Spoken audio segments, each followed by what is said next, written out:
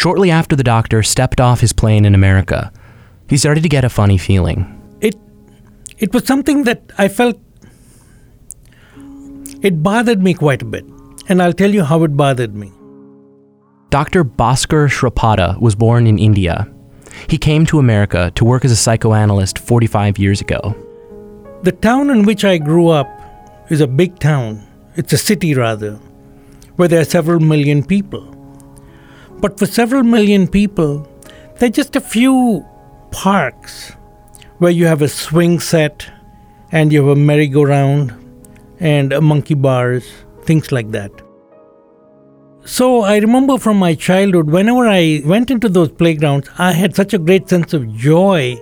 Today, Dr. Bhaskar Sripada is one of the leading providers of psychiatric care to homeless people, including at the Primo Center. But when he first stepped off that plane in 1974, one of the first things he noticed about his new home was the abundance of space. So when I came to and took this job, there were so many wonderful parks in the city of Chicago. All you have to do is to walk in any direction. So when I came, I said, hey, what a great opportunity for the children to play. The other thing that he noticed was that a lot of those parks, at least in certain parts of the city, were pretty empty. It stuck with him. Dr. Sripada found his new home to be a land of almost overwhelming abundance. But he also realized that a whole lot of people didn't seem to have enough.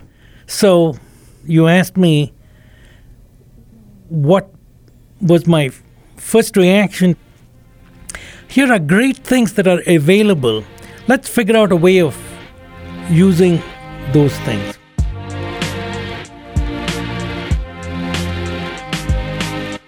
I'm Jesse Batend, and this is Whole New Worlds, brought to you by Primo Center. On this episode, we're sharing the story of Dr. Sripada, one of many people who have dedicated their careers to helping homeless families.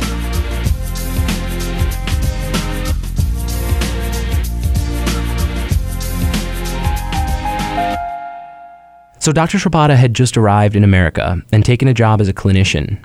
He was getting to know Chicago and wondering about all those empty parks when one day a friend called him up and offered him another job. So I went and talked to him, and he said this means working with the homeless women. And although I had never worked with homeless women prior to that, I felt quite intrigued. Dr. Sripada had experience building trust with his clients. As a psychoanalyst, I learned how to listen to people and how to talk to people. Usually this took long periods of time, over many regularly scheduled weekly sessions. It would also usually happen in an official office setting. But I felt that was too ivory tower oriented. I wanted to be more practical. I believe in being real. So this idea of trying to help homeless people, I was very keen on trying to see if I could do anything to help. The company was called Beacon Therapeutics. It's no longer in business, but at the time, they were the primary providers of clinical services to many of the shelters in Chicago. So I liked the idea and I signed up for it. Every day, Dr. Sripada would jump in his car, almost like a rolling office. Beacon Therapeutic had about 18 or 20 shelters throughout the city. So I drove from one shelter to another to visit people who were living in the shelters. You've heard of the Lincoln Lawyer? Meet the Thunderbird therapist. So I got a chance to go to different parts of the city, right from Howard Street to about almost 127th Street or something like that. The doctor would zigzag across the city, meeting people wherever they were. So I got to know the city of Chicago a little bit like a taxi driver. Sometimes the job even meant kneeling down and having a crisis session right there on the side of the road. There was one time when my director asked me to go to Lower Wacker Drive and interview a person who was actually on the street. If you were a resident at any one of the 20-odd shelters that Dr. Sripada served, He'd come to expect, once or twice a week, to see the sight of this well-dressed doctor pulling up in his car. I don't know how many psychiatrists are involved with the kind of homeless care that I'm involved with. Mm-hmm. I believe there are several, but I myself don't know them. Most of the people that I know work on Michigan Avenue. Most of my colleagues, they practice in that area. So I'm a little different from them. We are small potatoes. We are not University of Chicago. We are not Northwestern. The doctor was providing a level of access to psychiatric care that most homeless people don't get. But University of Chicago and Northwestern have buildings. So if somebody wants something, you have to go to the building to get it. If you want psychotherapy from University of Chicago or Northwestern, they provide great services. But a mother has to go there and take her child. But if she doesn't have bus fare, she ain't gonna go. So one of the main problems of stationary situations is there's a high fail rate. Fail rate means they just don't show up. But if the social worker or caseworker or the psychiatrist goes to the shelter, they're living there. Of course, working in a shelter setting where privacy can already be precious provided unique challenges. Like suppose somebody doesn't want to see you. They just don't go. Yeah. But if the setting is right there and you are going into their home, they have no escape. You know, it's like if you're dating, but the person whom you are dating doesn't want to see you, right. Or like, you know, and they, you know, in a dating situation, you can say no. So just like that, the chance to step on somebody's toes is higher here, although the chance for greater contact is higher. Further complicating the matter, many of Dr. Shripada's patients were victims of domestic violence. He says it requires a highly sensitive, interpersonal radar to build trust in the early stages. You have to always keep the patient's point of view first. The logistical challenges don't help. You never know how long a patient will be in one place. Losing their spot in shelter also means losing access to its services, for example. But that didn't discourage the doctor. This is my experience. Many homeless women, are living under dire situations that maybe no one has actually listened to them continuously for 5 minutes. Yeah. So I feel each session is of great importance. As a psychoanalyst, I was taught that, you may need a few years before the relationship builds.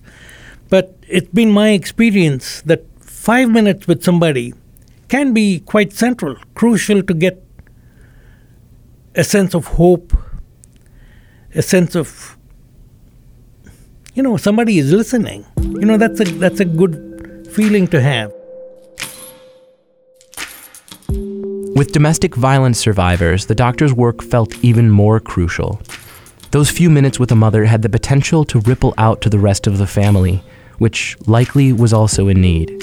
Suppose a boy or a girl witnesses their mom being beat.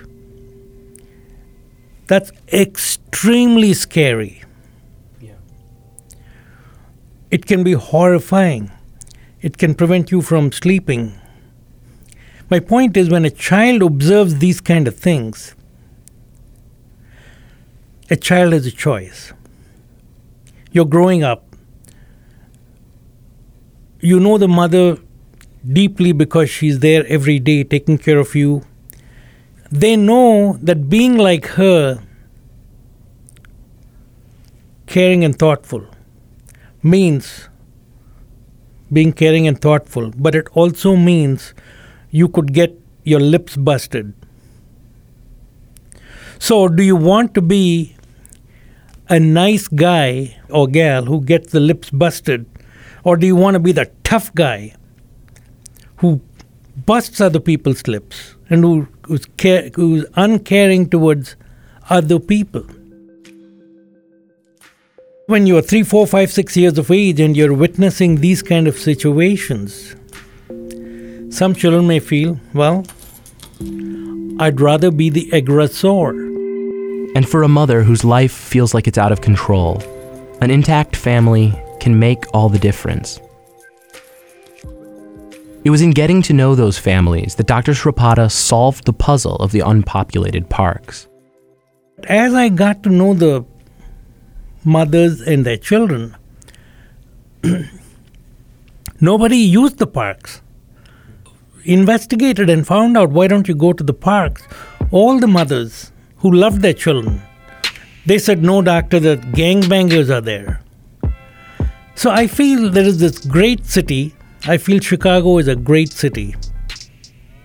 It has one of the greatest park systems that I have seen. But yet, a good bit of it is not as much used as it could be. Whether we're talking about a place to play or providing psychiatric services, America has lots to offer, but we have a lot of room to improve.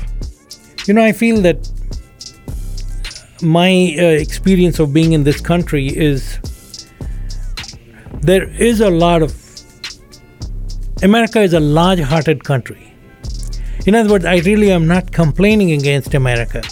Some people have the view that, to do a good job, you need a whole lot of external paraphernalia.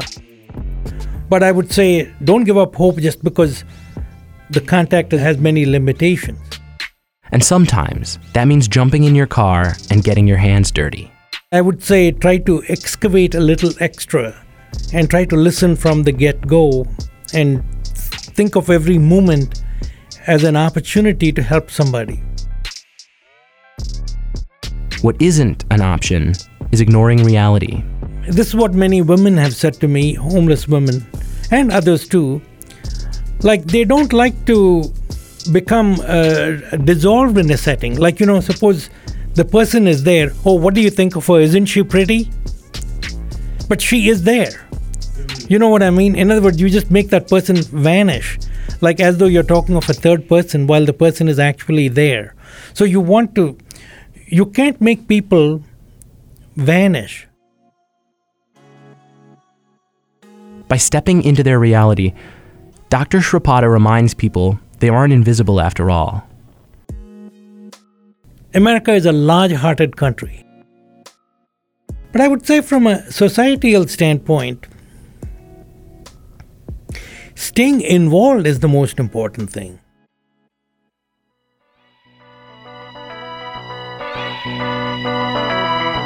Whole New Worlds is brought to you by Primo Center, dedicated to ending the cycle of generational family homelessness.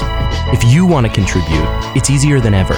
Text New Worlds, all one word, to 44321 or visit primocenter.org for more information. The show is hosted and produced by Ron Brown and Jesse Patend. Special thanks to Primo CEO Christine Aker, Shelley Cooper, Eric Harmon, and everyone from the center who spoke with us. Special thanks also to Charlie Meyerson, Sheila Solomon, Janine Harston, Terry Lydon, and Cindy Polaskis of Rivet. Special thanks also to Moby for letting us use his music throughout the series, including our theme song, Porcelain, and Southside as our closing credits. Once again, you can make a donation to Primo Center by texting New Worlds, all one word, to 44321 or head to primocenter.org. I'm Ron Brown. I'm Jesse Patend. Thanks for listening.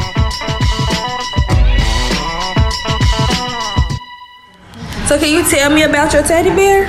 I remember my baby. Whenever a new family comes to Primo Center, the children get to pick out a stuffed animal. Because I like to play babies with it and cuddle with it. And you like to what? Cuddle with it. Cuddle with it? Yeah. It's so soft. It's so soft? Yeah. Okay, what color is it? White. Okay. It's called the Lovies Program, and it's just one of the ways that you touch the lives of homeless children with your donation to Primo Center. All righty. That's all. I just had to make sure that you like it. I love it. Okay, good. Text New Worlds to 44321. For more information, visit primocenter.org.